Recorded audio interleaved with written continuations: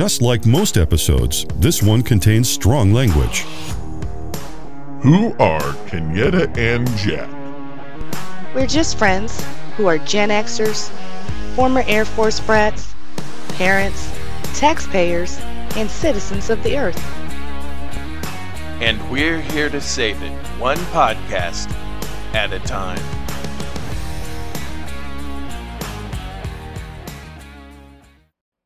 Scooby-Dooby-Doo, where are you?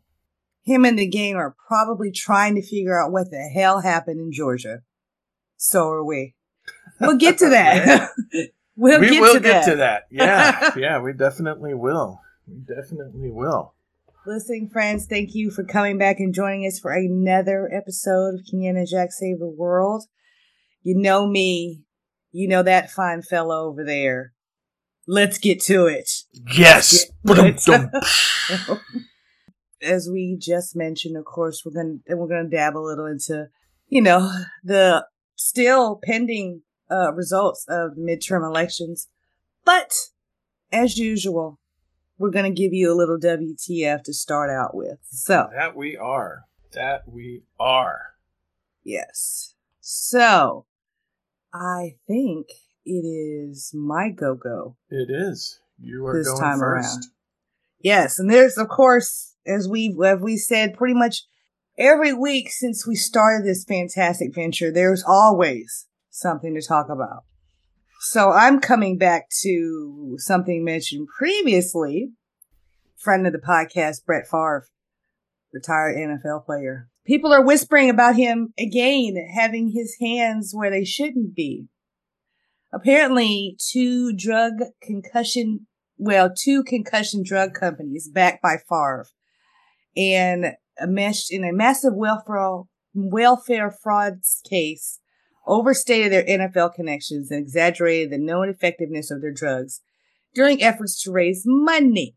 What's even funner is that one man in particular, he's a founder, and his name is Jake Van, let me get it right, Jake Van Landingham. That's Kazoon type. If that isn't old money, I don't know what it is. Yeah, that is definitely old money. Two of the companies that he founded based in Florida, keep it in mind, called Prevaricus and Prezol MD, are alleged to have received more than $2.1 million in Mississippi funds that were earmarked for welfare recipients. Several episodes ago, we talked about Favre being involved in misappropriation of monies that were marked for people in need. And here he is again.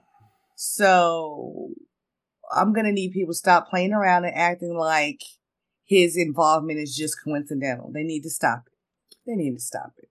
Yeah, I'm thinking the DOJ or whatever Mississippi's version of the FBI is, that sort of thing. I think an investigation needs to be open, probably a grand jury and an indictment so we can get this trial going. Yeah, because I wasn't convinced the first time, and now I'm even less convinced that that's possible. To say, it's just coincidence that he happens to be involved. Right. But they're involved. He's involved. They're all involved.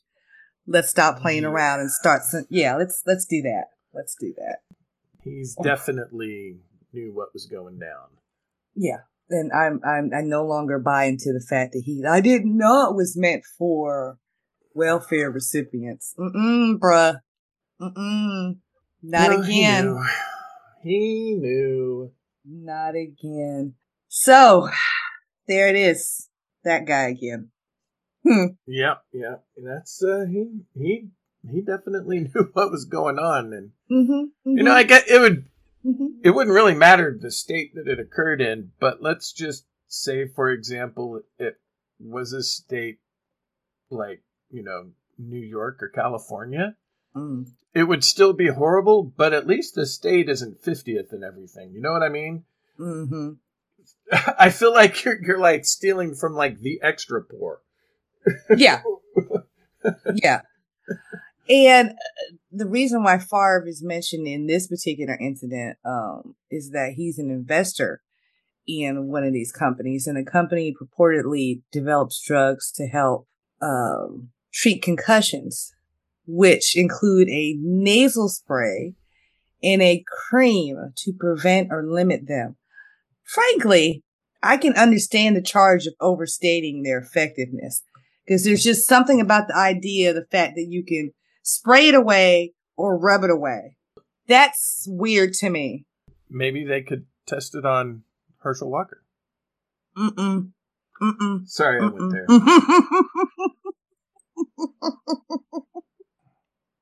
Oh, but that's... Put a pin in that. But that's what I've got. I got a great joke I got a great joke later on when we do get to that. So. All right. And what is your WTF this week, sir? Well, mine is actually, my WTF kind of falls more into this is really cool, this is interesting, and something that could really open the door to our knowledge as people. And this is the reporting from CNN, written by the stories by Christian Edwards. I'm sure, obviously, you got it from other stuff, but there is a tunnel that has been discovered under an Egyptian temple that they think might lead to Cleopatra's tomb, because that has been lost in time. Well. And yeah, it's kind of cool. This archaeologist, Kathleen Martinez, has been on the search for 20 years. And her team has uncovered a 1,305 meter long or 4,280 foot long tunnel located 13 meters or 43 feet underground. The Egyptian Ministry for Tourism and Antiquity has announced. They're calling the tunnel an engineering miracle. And the excavation has revealed a huge religious center with 3 sanctuaries, a sacred lake, more than 1,500 objects, busts, statues, golden pieces, a huge collection of coins portraying Alexander the Great, Queen Cleopatra, and the Ptolemies. Everyone always forgets that Cleopatra was not actually Egyptian. She was actually Greek. Greek. Mm-hmm. It says the most interesting discovery is the complex of tunnels leading to the Mediterranean Sea and sunken structures. Exploring these underwater structures will be the next stage in her search for the Egyptian queen's lost tomb. So, this is something that, if it does turn out to be Cleopatra's tomb, will be the biggest find of in Egypt in terms of just sheer size and famousness of the person since King Tut's discovery in 1922. So it's been 100 years, and I believe the King Tut was also in November, so that's kind of cool that they've announced this. So it is, and clearly, a sister did not want to be found. They made sure they put her somewhere supposedly safe, and the fact that it's taken them this long means they achieved their goal. I'll say that. Yes, and they clearly achieved it from grave robbers finding it too. If it has all of this stuff in it. Correct. And if you can, listening friends, if you're listening here, go and Google some of these busts, because it's actually, if this does turn out to be Cleopatra, these sort of stone statues and these busts and everything, they have aged very well, and it would give you a pretty good representation of what she looked like. Very good. I like that. So, yeah, I just find this to be just incredibly fascinating, and something that, just in terms of increasing the knowledge that we have of the past and everything like that, it's just a phenomenal discovery, and that's why I'm WTFing it, because, what the fuck, this is cool. You bet. I'll take that. I like that one. That's good. That's really, really good. So, chugging right along then. Let's get into the first layers of what's been going on the last couple of days, and that is the, like I said, ongoing or still pending results of midterm elections. It's a big letdown for me to find out that our friend Marjorie Taylor Greene squeaked in there again. Yeah, I kind of knew that one was coming, but... I mean, one can hope, but, yes. Here we are. Yeah, apparently Lauren Boebert has popped into the lead by a couple, but maybe her opponent will claim that it was rigged and sue and ask for a recount. Whatever. Because, she was behind, and votes can't change once you're behind. That's just what Donald Trump has told us, that once someone is behind and you continue counting votes, they stay behind. So, right. I don't think any vote after midnight last night should be counted.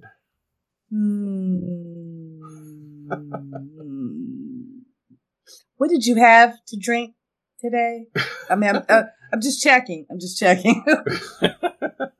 Do you need some concussion notes spray? Apparently I do. Apparently I do. Oh, but I won't say. I'm sorry. I didn't mean to knock you off there. No, that's fine. Go ahead. I think the real juicy story, the one we're holding our breath for, at least for about another month or a little less than a month, is Georgia, between our pal. I can't say it with a straight face. Woo. Oh, okay. Our boy Herschel Walker and the good Reverend Raphael Warnock. Yeah.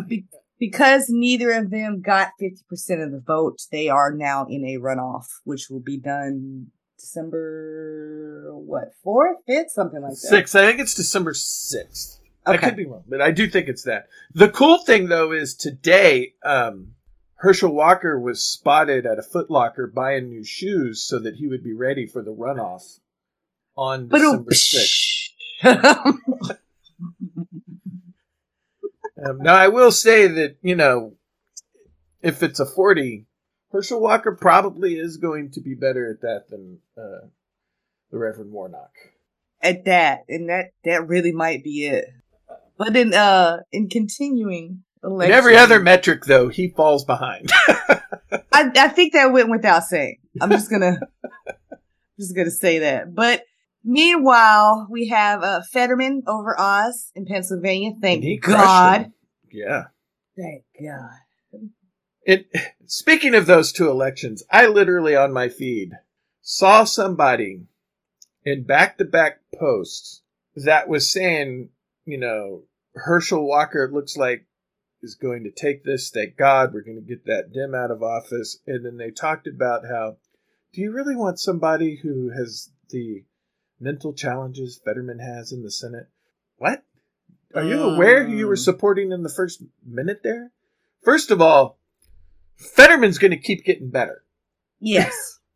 that is true. Because he's made what I understand is a remarkable recovery. Yes. So. Second of all, no telling how long it's going to be before Herschel Walker sticks a gun to another female's head. So, he's done it God Almighty. And if that happens and he's a sitting senator, that will be kind of... I wish I could say that would be embarrassing for the Republican Party, but they have no shame, so it would... Clearly. There is no disqualifying thing that anyone that is a Republican can do for the Republicans to not vote for them at this point in time. Speaking of which, J.D. Vance squeaked over there in Ohio. Remember, this guy hated him some Trump and then thought better of it. Yeah. So there's that. Yeah, and it looks like Mark Kelly is probably going to win in Arizona. Yeah. And then there's a chance, too, that that race that's still being counted in Nevada, that the Democrat may win. Because I guess the parts that aren't counted are more Democrat-leaning districts or precincts, whatever. So there is a chance on that one. And if the Democrats win both of those, Warnock would just be icing on the cake. It would be. So it would be. But it would be. So we can only hope that happens. First of all, the red wave did not happen like they said that it was going to. one of my least favorite conservative pundits did come up with a funny joke. He said it was less of a red wave than it was a red wedding. I say, you son of a bitch. Yeah. How dare you? How dare you be funny and I hate you? I saw one on TikTok and I laughed my ass off, even though it is slightly graphic. But this female goes, that was not a red wave. She goes, that wasn't even the panty liner use on a light flow day wave. Oh my. And I was like, oh damn! That is bad. That is bad because yes, because those of us that go through that know exactly what she meant.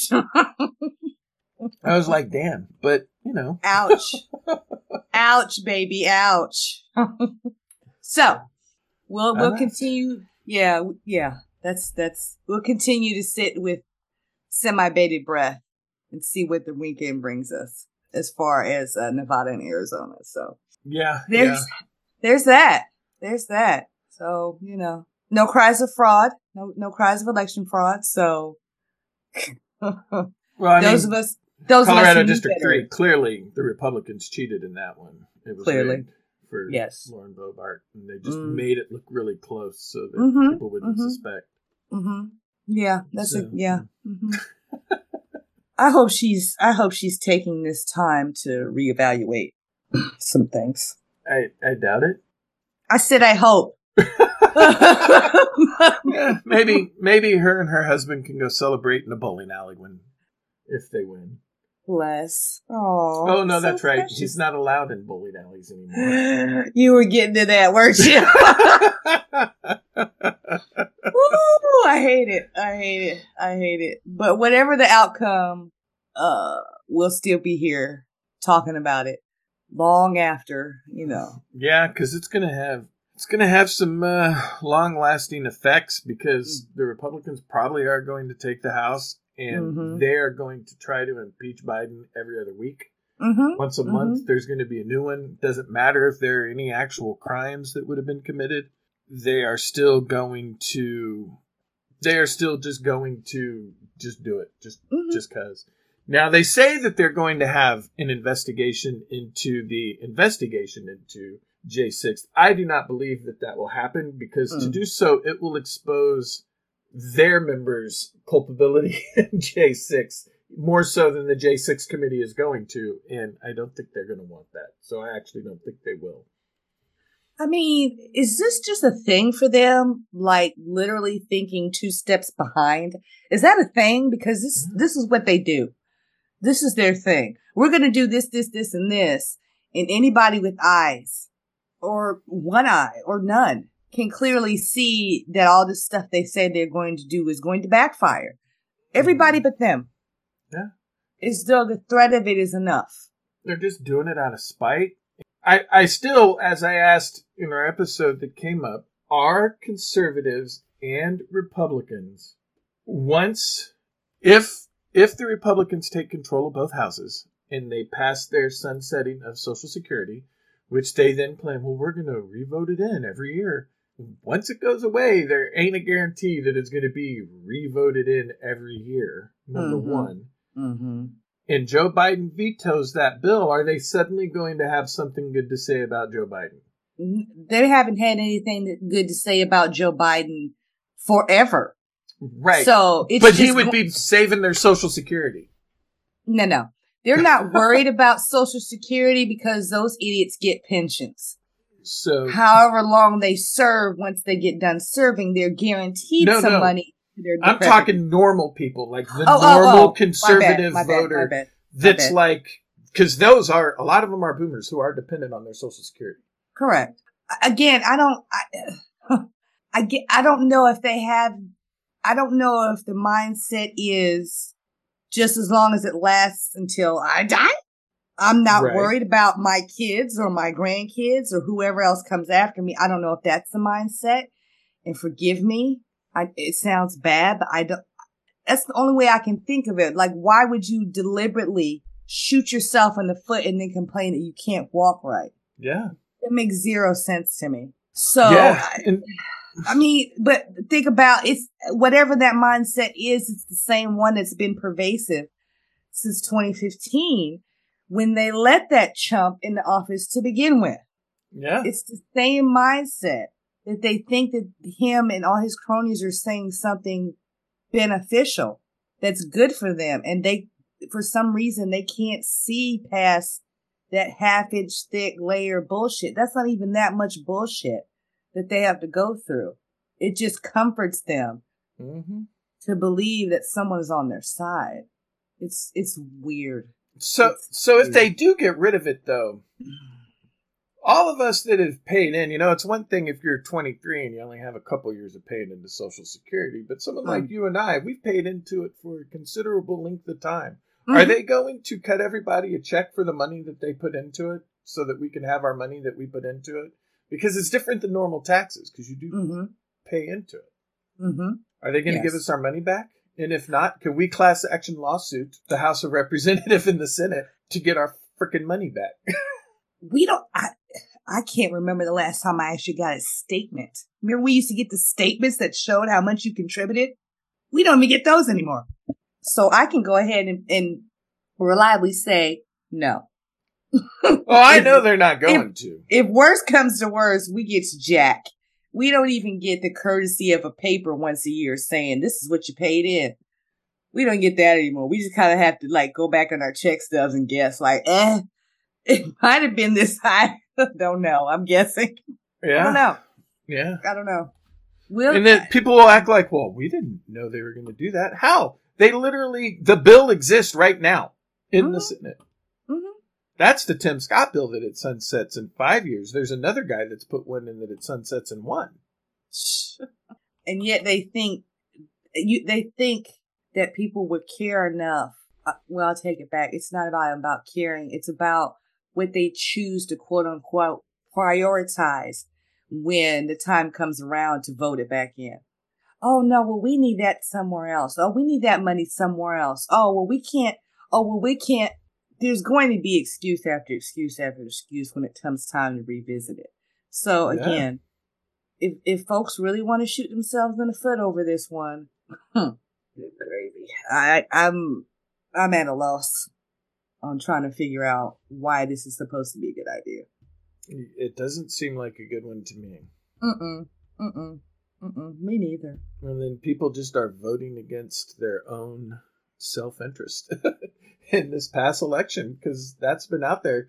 Of course, it helps when you have things like Fox News and OAN and Newsmax that have completely neglected to mention anything about, that Social Security bill to the point to where even, I think it was the illustrious, always telling the truth, Sean Hannity, that said the Democrats are scaremongering you saying that they're going to get rid of Social Security. There is no Republican that has said that. And then they flash over to Mike Lee, the senator from Utah, saying, and if I get elected, we are going to get rid of Social Security.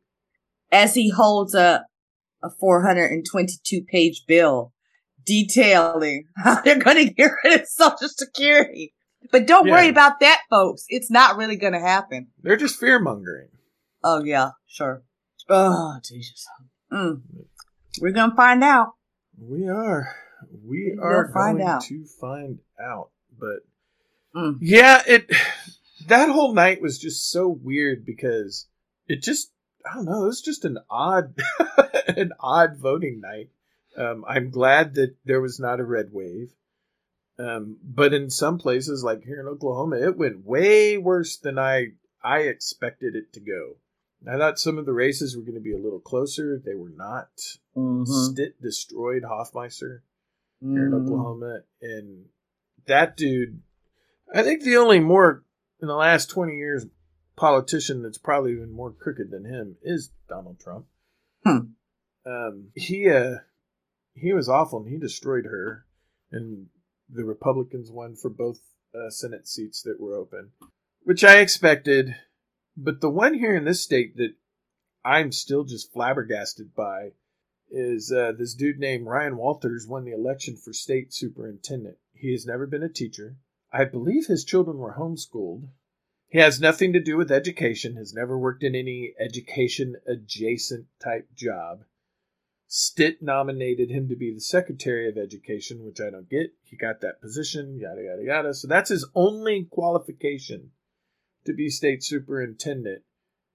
The other person is a teacher and, knows a thing or two about education. But Walters, the guy who won, one of the platforms he was running on, that if he gets elected state superintendent, he's going to refuse all federal funds for education. We're 49th in education funding. As I remember, I don't know if we talked about it on a previous episode or I may have read it. I think we talked about it. We talked about it, yeah. Yeah, where he was saying he was refusing the funds because he didn't want the curriculum to be dictated. Yeah. Like, what exactly do you think will be dictated to you? Something like CRT, which has never been dictated to any grade school child in the history of never? Yeah. Yeah. Especially since they've passed a law in Oklahoma that has made CRT illegal. They can't teach it. So the thing of it is, again, you can't, how do you ban something that was never a bannable thing? The point is moot.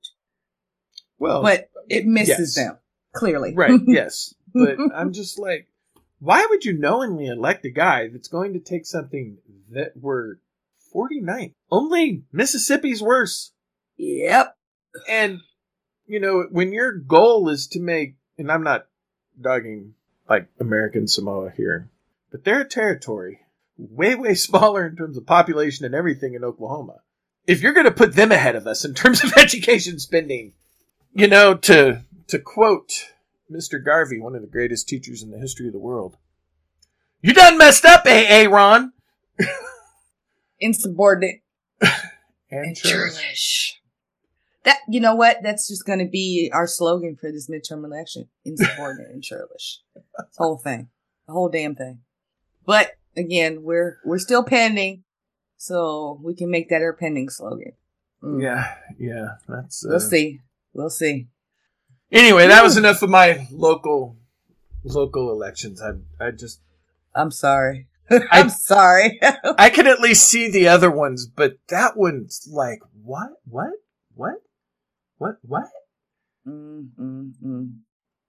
So I don't know, man. Anyway. I don't know.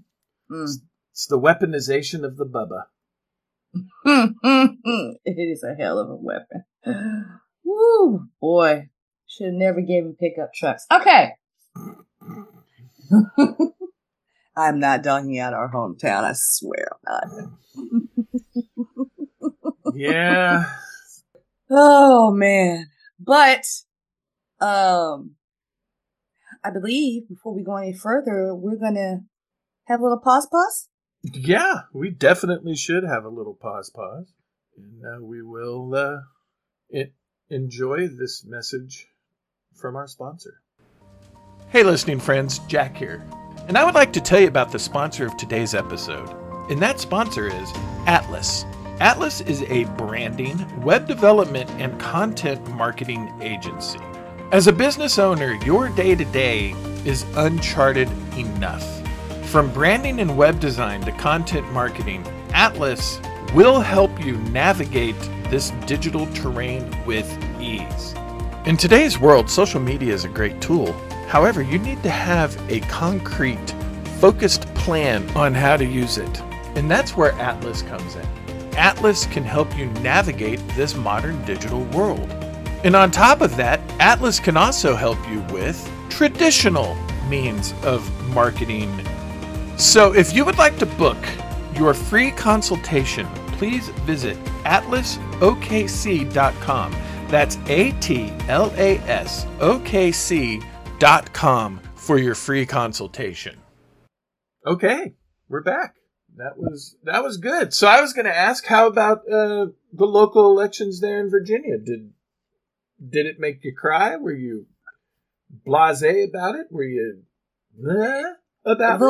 A little blasé. I mentioned Elaine Luria. She unfortunately lost.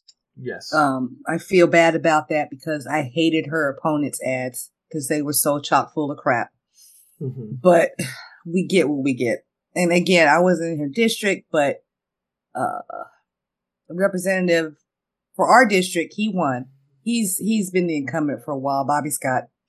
So he's in again. So I'm glad for that. But all in all, I mean, I'm blasé about it, really. I've been blasé since the rest of these Virginians put that dude in the governor's office. So yeah. But our local elections weren't a huge surprise to me. The gentleman I know that was running for a special seat on the city council, unfortunately, he didn't make it, but he had a good showing. So my hat's off to him. I hope he puts his hat in the ring again if it comes up. So that's how it went here in the Commonwealth. I guess the one good thing about the midterms is it looks like maybe Orange Jesus is losing his grip a little bit because a lot of his people did not win. That seems to be the consensus, yes. And my favorite was as he was being interviewed on Monday was they asked, a reporter asked him how, if he's responsible for anything, if there's a red, Trump's response was, well, if there's an overwhelming win, of course it's all me. But if they lose, that's all on the candidates because I'm not the one running. That's one of the more Donald Trump things that you can hear. And the thing that's also killing me is with these damn trumpets, they're fine with grabbing by the puss. They're fine with multiple, people coming after him that he sexually assaulted or raped. They're fine with him hanging out with Jeffrey Epstein, even though they all say he never really did anything. He was just doing, okay, whatever. They're fine with him being with, Ghislaine Maxwell. They're fine with him wanting to bang his daughter. They're fine with him making fun of a reporter that had whatever the special need interest was. I don't remember. The point is that he was a dick to that person. Making fun of them on stage. But he calls Ron DeSantis Ron DeSanctimonious, and that's the line that Trumpers can't get over. Oh, I'm so mad we forgot about DeSanctified. Him and Rubio pulling it out in Florida. Bless him. I'm sorry. He's intimidated by that man because DeSantis has firmly put himself in a very good spot for 2024. Period. Yeah. Point blank. And DeSantis isn't afraid of Trump. Correct. That's the problem. Most other Republicans, I don't know if they're afraid of Trump. They're afraid of him weaponizing the Bubba. And DeSantis isn't afraid of that. And I think that's what scares Trump because bullies don't know how to handle it when people aren't afraid of them. Correct. So that's one of those things I personally am not waiting with bated breath for. But it will be interesting to watch in the next year, because that'll be about the time that we'll hear, who's running for the Republican nomination. So we'll see. We'll see. Anyway. Yeah, he actually said that Trump, I guess in one of his truth rants or whatever, that DeSantis better back down because he has some information on him that he will gladly share.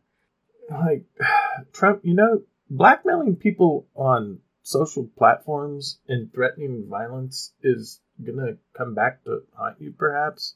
But the fact that he's not sitting in jail right now continues to lead him to believe that he can say whatever he wants. So he's going to. Yeah. And I don't know if this is true or not.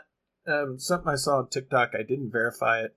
So, take this with a grain of sea salt.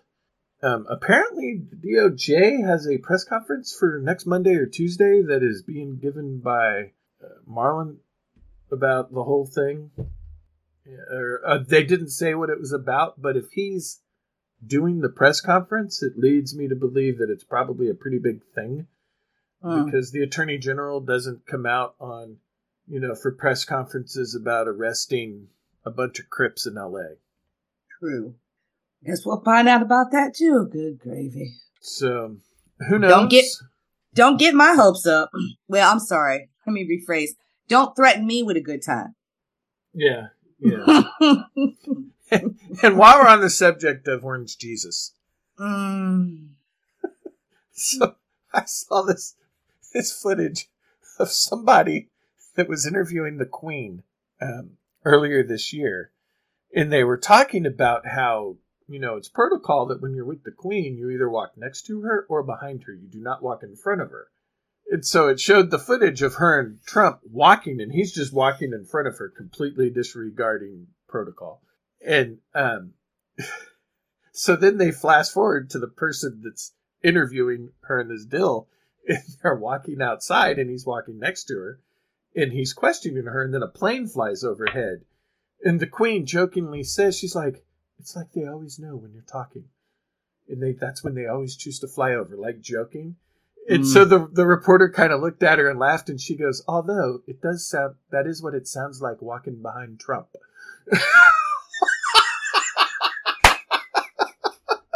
Wow. Who knew she had shade? Oh, no. She was making fun of him for being gassy. Was it gassy, or was it just the sound of the breeze going through that abominable hairpiece that he continues to wear? Both. Well, maybe both, but she was talking about the gassiness nature of it. Jeez. No. Of course, there's the great Trump Depends mystery from his interview on Hannity. So. No. I was just like, damn, if you have the Queen throwing shade at you, a 94-year-old woman? She was a sassy one. She was a sassy one. Woo, goodness gracious. Damn, that was awesome. Yes. So, there's that.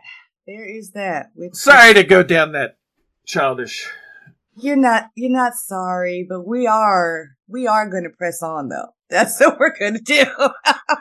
Yeah. Orange Jesus segment has been brought to you by Cheetos. Not even the Flamin' Hot. But anyway. Scooching right along. We're kind of taking a little bit more sober turn, on our topic today. We've, discussed our current events. So, the remainder of our episode, we're going to touch on a historical event. And this was actually suggested a couple of months ago by my fair co-host. And I don't know, we might have put a pin in it, but we just recently came back to it and decided we wanted to go ahead and talk about this week. In part because there has been a recent, release of, it's not a documentary, it's more like a biopic of the story itself. It might be the first one big movie depiction of this particular subject.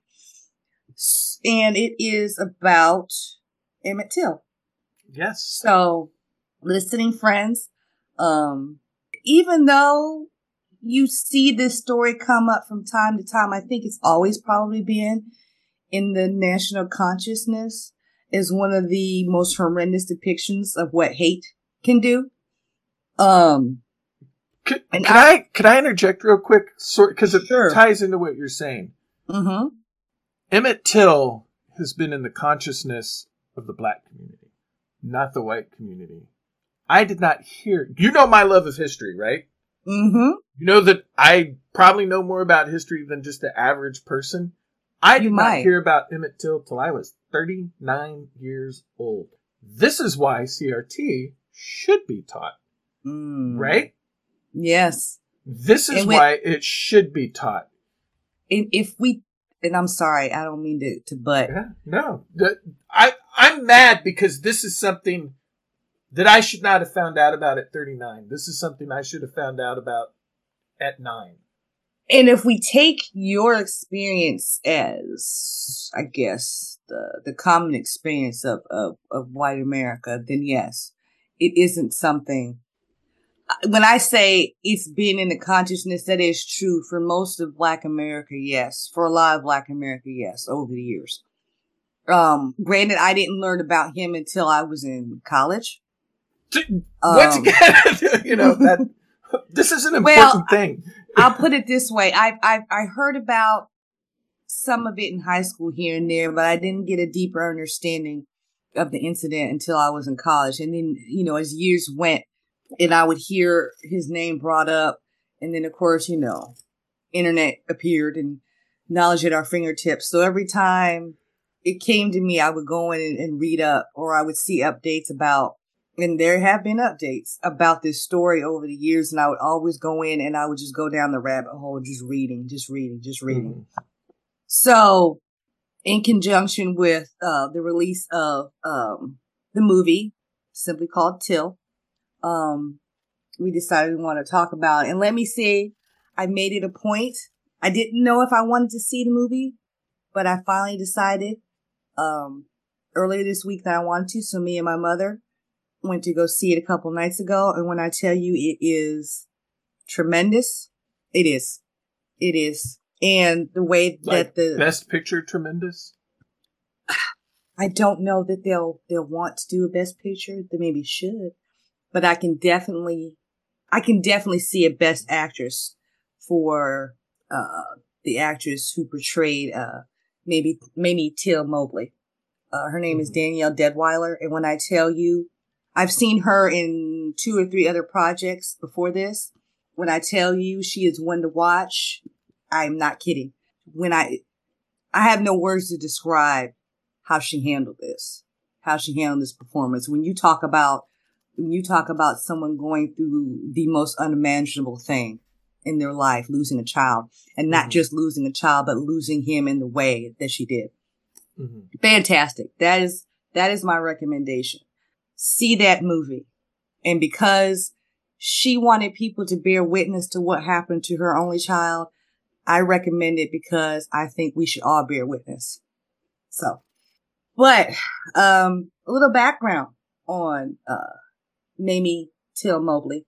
And at the time, when this happened, she was actually Mamie Till Bradley. She got married sometime after, what happened with her son. So she was known from then on out as Mamie Till Mobley. But she was born in Webb, Mississippi, and her father moved to Chicago not too long after she was born in 1922 as part of the Great Migration. And just a little offshoot, the Great Migration is actually 2 different events where the northern part of the country saw the introduction of the industrial age, so to speak. And so many Southern blacks moved north to bigger cities up north to secure those jobs and better opportunities. And a lot of those places, Chicago, Detroit, Philadelphia, areas like that. So her family was one of those families that migrated up north. Her father went first in 22, and she moved with her mother and brother in 1924.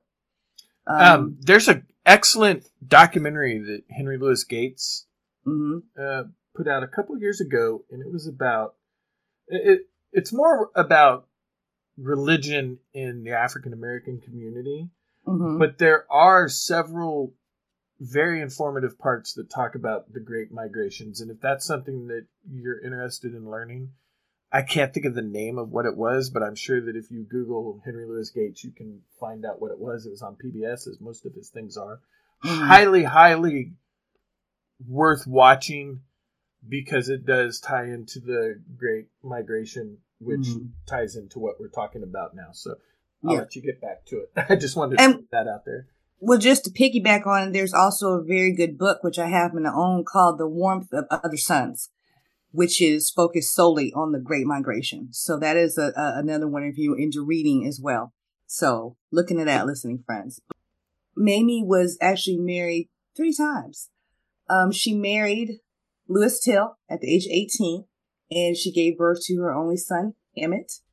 However, her and her husband separated in 1942, and there were repeated incidences, apparently, of domestic abuse. And the husband, Louis, was arrested several times, and the judge, after the latest incident, gave him an option: go to jail or go in the military. He went in the military. Apparently, what happened with him is that he was overseas, I believe in Italy, and was charged with and convicted of raping a local Italian woman and was executed in 1945. But that story is debatable. Keep that in mind. Interesting. Because that story factors into the rest of this.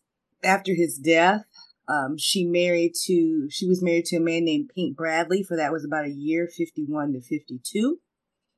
And then after that, for some years, she raised her only son, Emmett, as a single mother. So in August of 1955, she makes the decision to send him down south. There was still family of hers that lived down south. So at the urging of her mother, or suggestion, I guess you could say, she sends her son, Emmett Lewis, on a train down to a little place called Money, Mississippi, where he was to stay with his great uncle and his family for 2 weeks. And she was very close to her son. As single mothers, I can attest to this, single mothers often are attached to their children a little bit closer. I don't know how to describe it, and I'm not discounting anybody else's experience, but I get it. She was a little apprehensive on sending him down there because Chicago, though segregated to an extent, was nothing like what Mississippi still was in 1955. Mm-hmm. Yeah. And apparently he was a very gregarious young man, 14 at the time. He was a jokester. He liked attention, really friendly boy. She was apprehensive that he would not know how to, quote unquote, act properly down there when around white people. So about a week into his trip, several of his cousins and a few friends stopped at the Bryant Grocery and Meat Market, located there in Money, Mississippi, on the afternoon of August 21st. This is where conflicting stories about what happened come into play.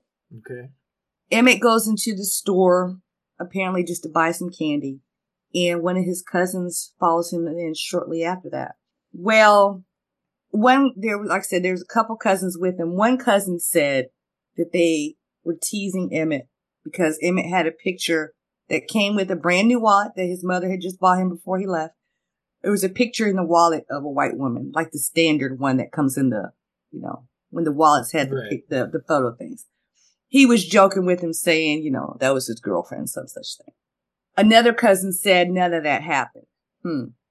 Nonetheless, what the consensus was is that something happened that Emmett did that the white woman that was manning the store that day didn't like. And that woman's name was Carolyn Bryant. And her husband were co-owners of the store, but she was the only one working it that day. So Emmett and his cousin come out of the store, and apparently Emmett whistles. Whether it was at her or whether it was, according to some interpretations, he was whistling at a checkers game that was happening outside. They don't know. Again, a lot of conflicting stories about what exactly happened. Right. But he whistled. He had contracted polio at the age of 5, and from then on he had a stutter. So his mother taught him to learn how to whistle to be able to form certain words. So that might have been why he was whistling. Nonetheless, whatever the reason, the cousins and the other men that were outside the store got nervous because Caroline got upset. She runs to her nearby car, gets a gun. They get in the car and take off. Several days pass. Mm-hmm. They haven't heard anything.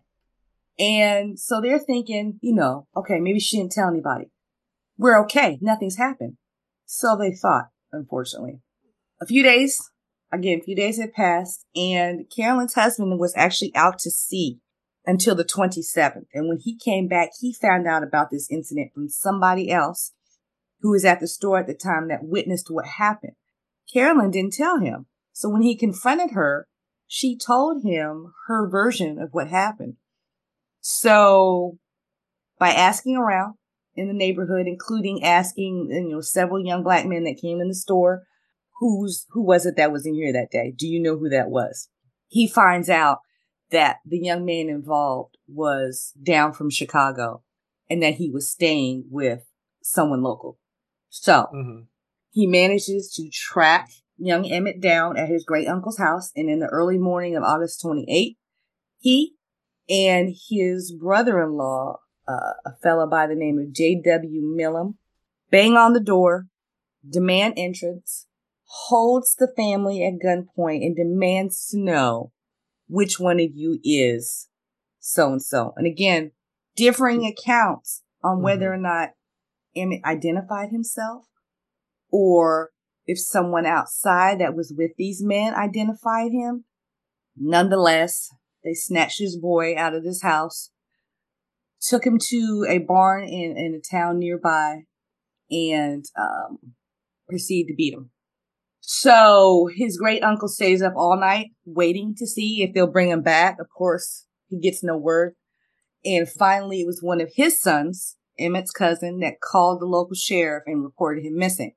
They told him, yeah, these two men came and got him in the middle of the night. So the sheriff goes and questions them. And the men are like, oh, yeah, we took him, but we dropped him back off in front of the store. Okay.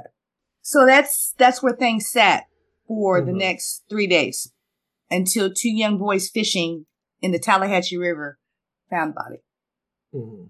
And the only way they could identify the body, and the body was first identified by the great uncle, but the only way that they could identify the body was by a ring that the young man was wearing that happened to be his father's ring. Yeah. And they get word back to Chicago and to his mother.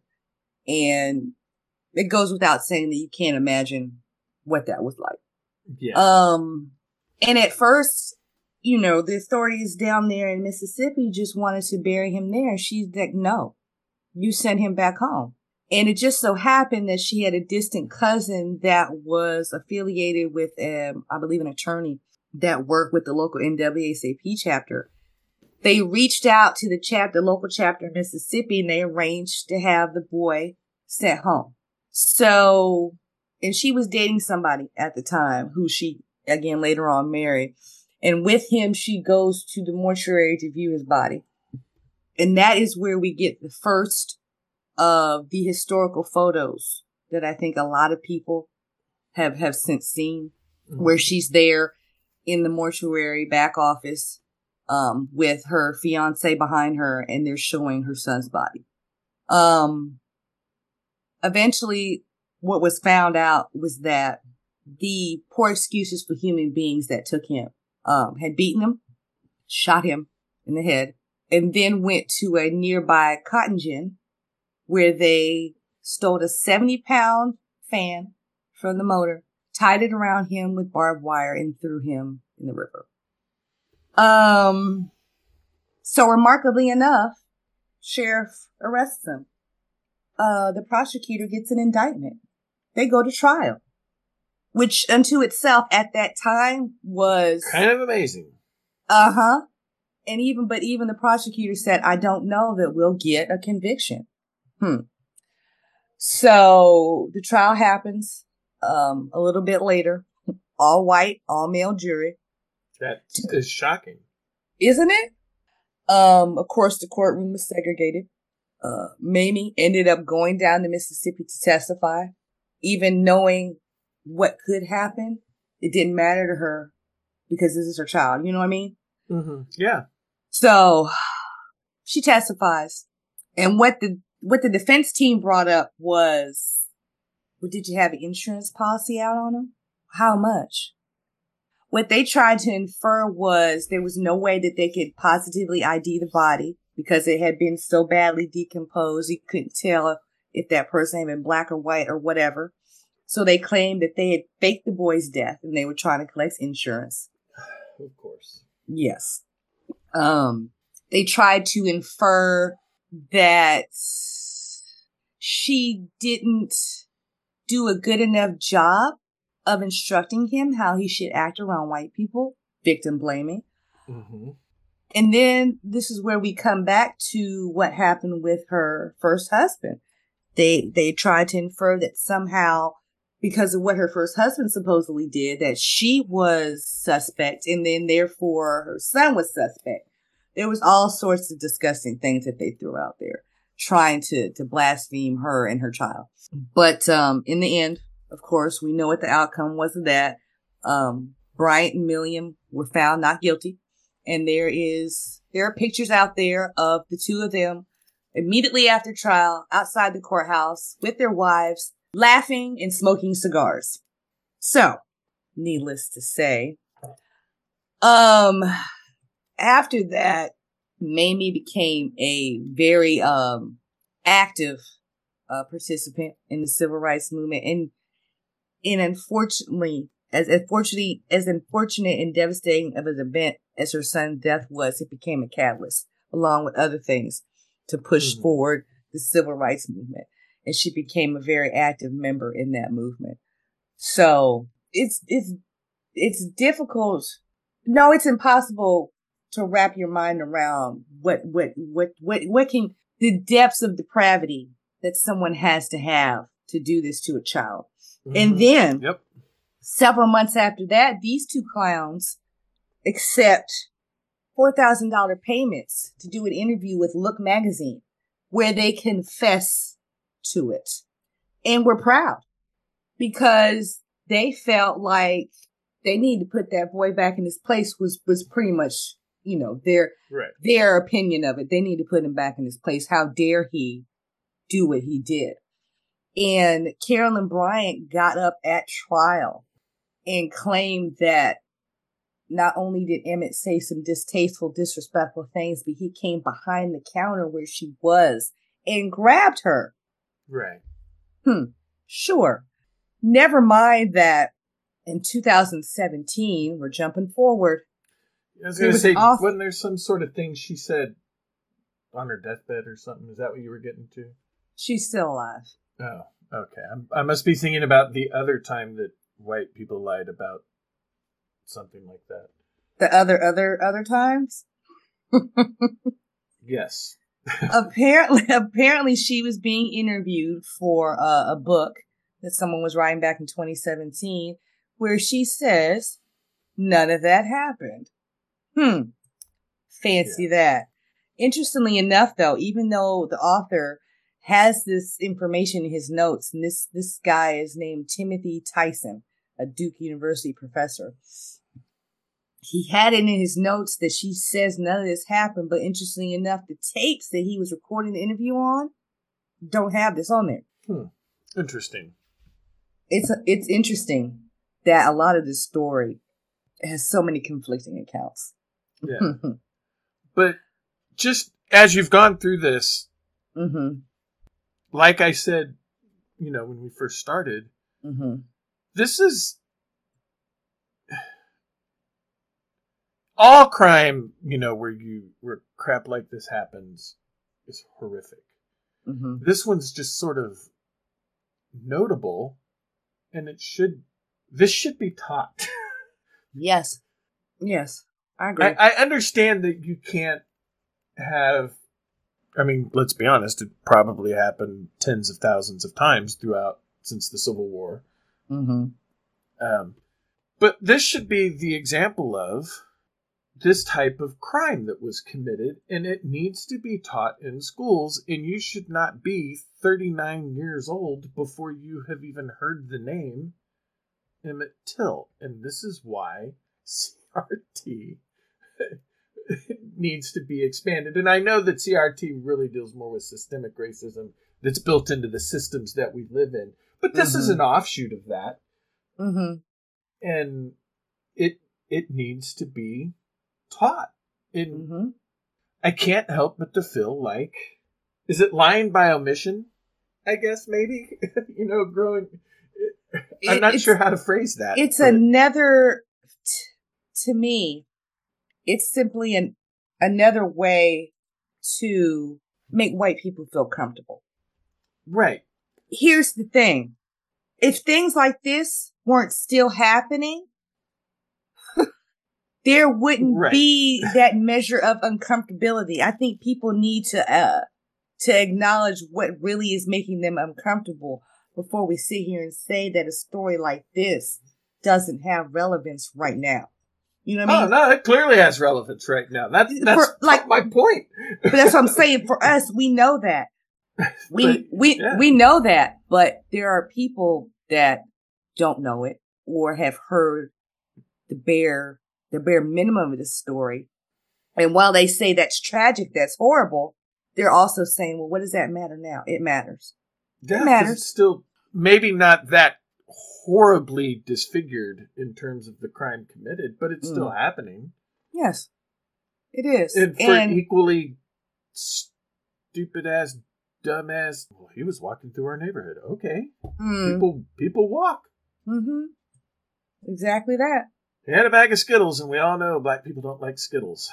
Clearly he stole it from a white person, so I'm going to have to follow him. Mm-hmm. It's the exact same thing. And this story still resonates on its own because as recently, and I think this was August. Yes, it's just past August this year. A grand jury was convened to decide whether or not to indict Carolyn Bryant on charges of kidnapping and manslaughter because of she divorced him, before he passed. But they declined to indict her. If the Israelis can go and find Nazis that are 104 years old, arrest them, and then try them for being Nazis from World War II, I feel like we could indict her. No. And never mind that there was an arrest warrant found in the basement of a courthouse by a team that was researching a documentary on this. Never mind that. Yeah. But somehow, her saying that what happened really didn't happen, knowing that there was intent to arrest her back then, and then she still sits wherever she is, thinking whatever she's thinking. And for me, I can only speak for me. I don't care what she has to say. Apologies do nothing. Yeah.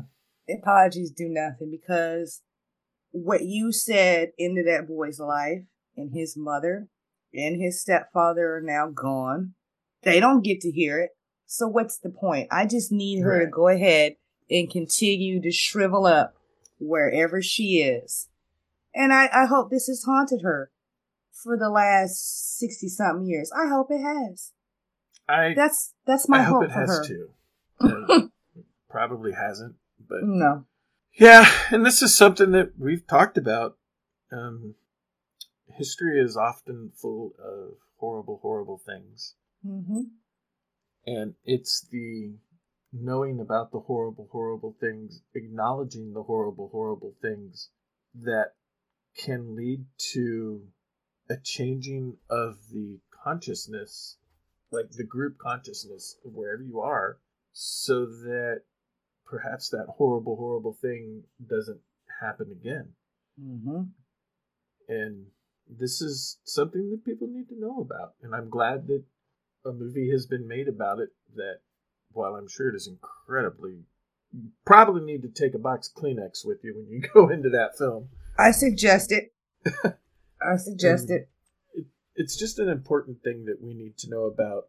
And it's stuff like that it's not that more of it needs to be made, but more of it needs to be made. You know what I mean? I don't mean it in like it needs to be done to open up the consciousness of people that don't think that anything that has happened in the past has happened or was as bad as it's, not that it's made out to be, but that it was. You know what I mean? Mm-hmm. Mm-hmm. Yeah. And yeah. It needs to be put in the public consciousness. And that's really all I can say is it's irritating to me that I didn't find out about this till I was almost a 40-year-old man. I get it.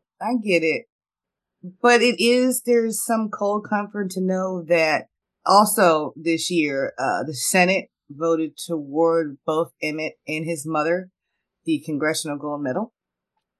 And finally, after umpteen attempts in March, Congress passed the Emmett Till Anti-Lynching Act. I can't recall off the top of my head how many times they have attempted to pass an anti-lynching bill and have gotten it chunked. Right. It's baffling to me. Like, how hard is it to say you can't do this to other human beings? How hard is that? But somehow, somebody, somewhere in those hollowed halls of law have found enough of a problem that it took this long to happen. Yeah. I guess the good thing about this movie coming out is that Gen Z will know about him until long before they are 39. Yes. That is the power of the internet. So. That is the power of the internet.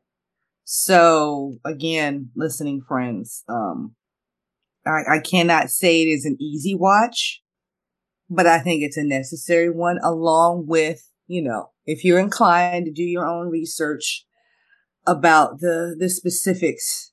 And there's, like we mentioned, there's more than a few documentaries about this story. And there's countless articles and think pieces about not just about the incident itself, but the resonating events in that town now.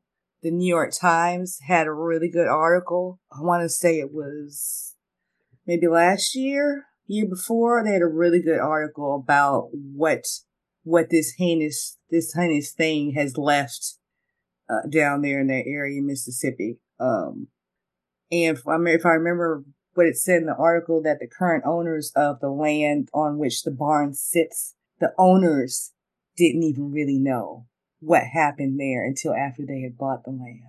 That tells you, just like you were saying, Jack, it tells you how little some people know about it. Even people that live down there.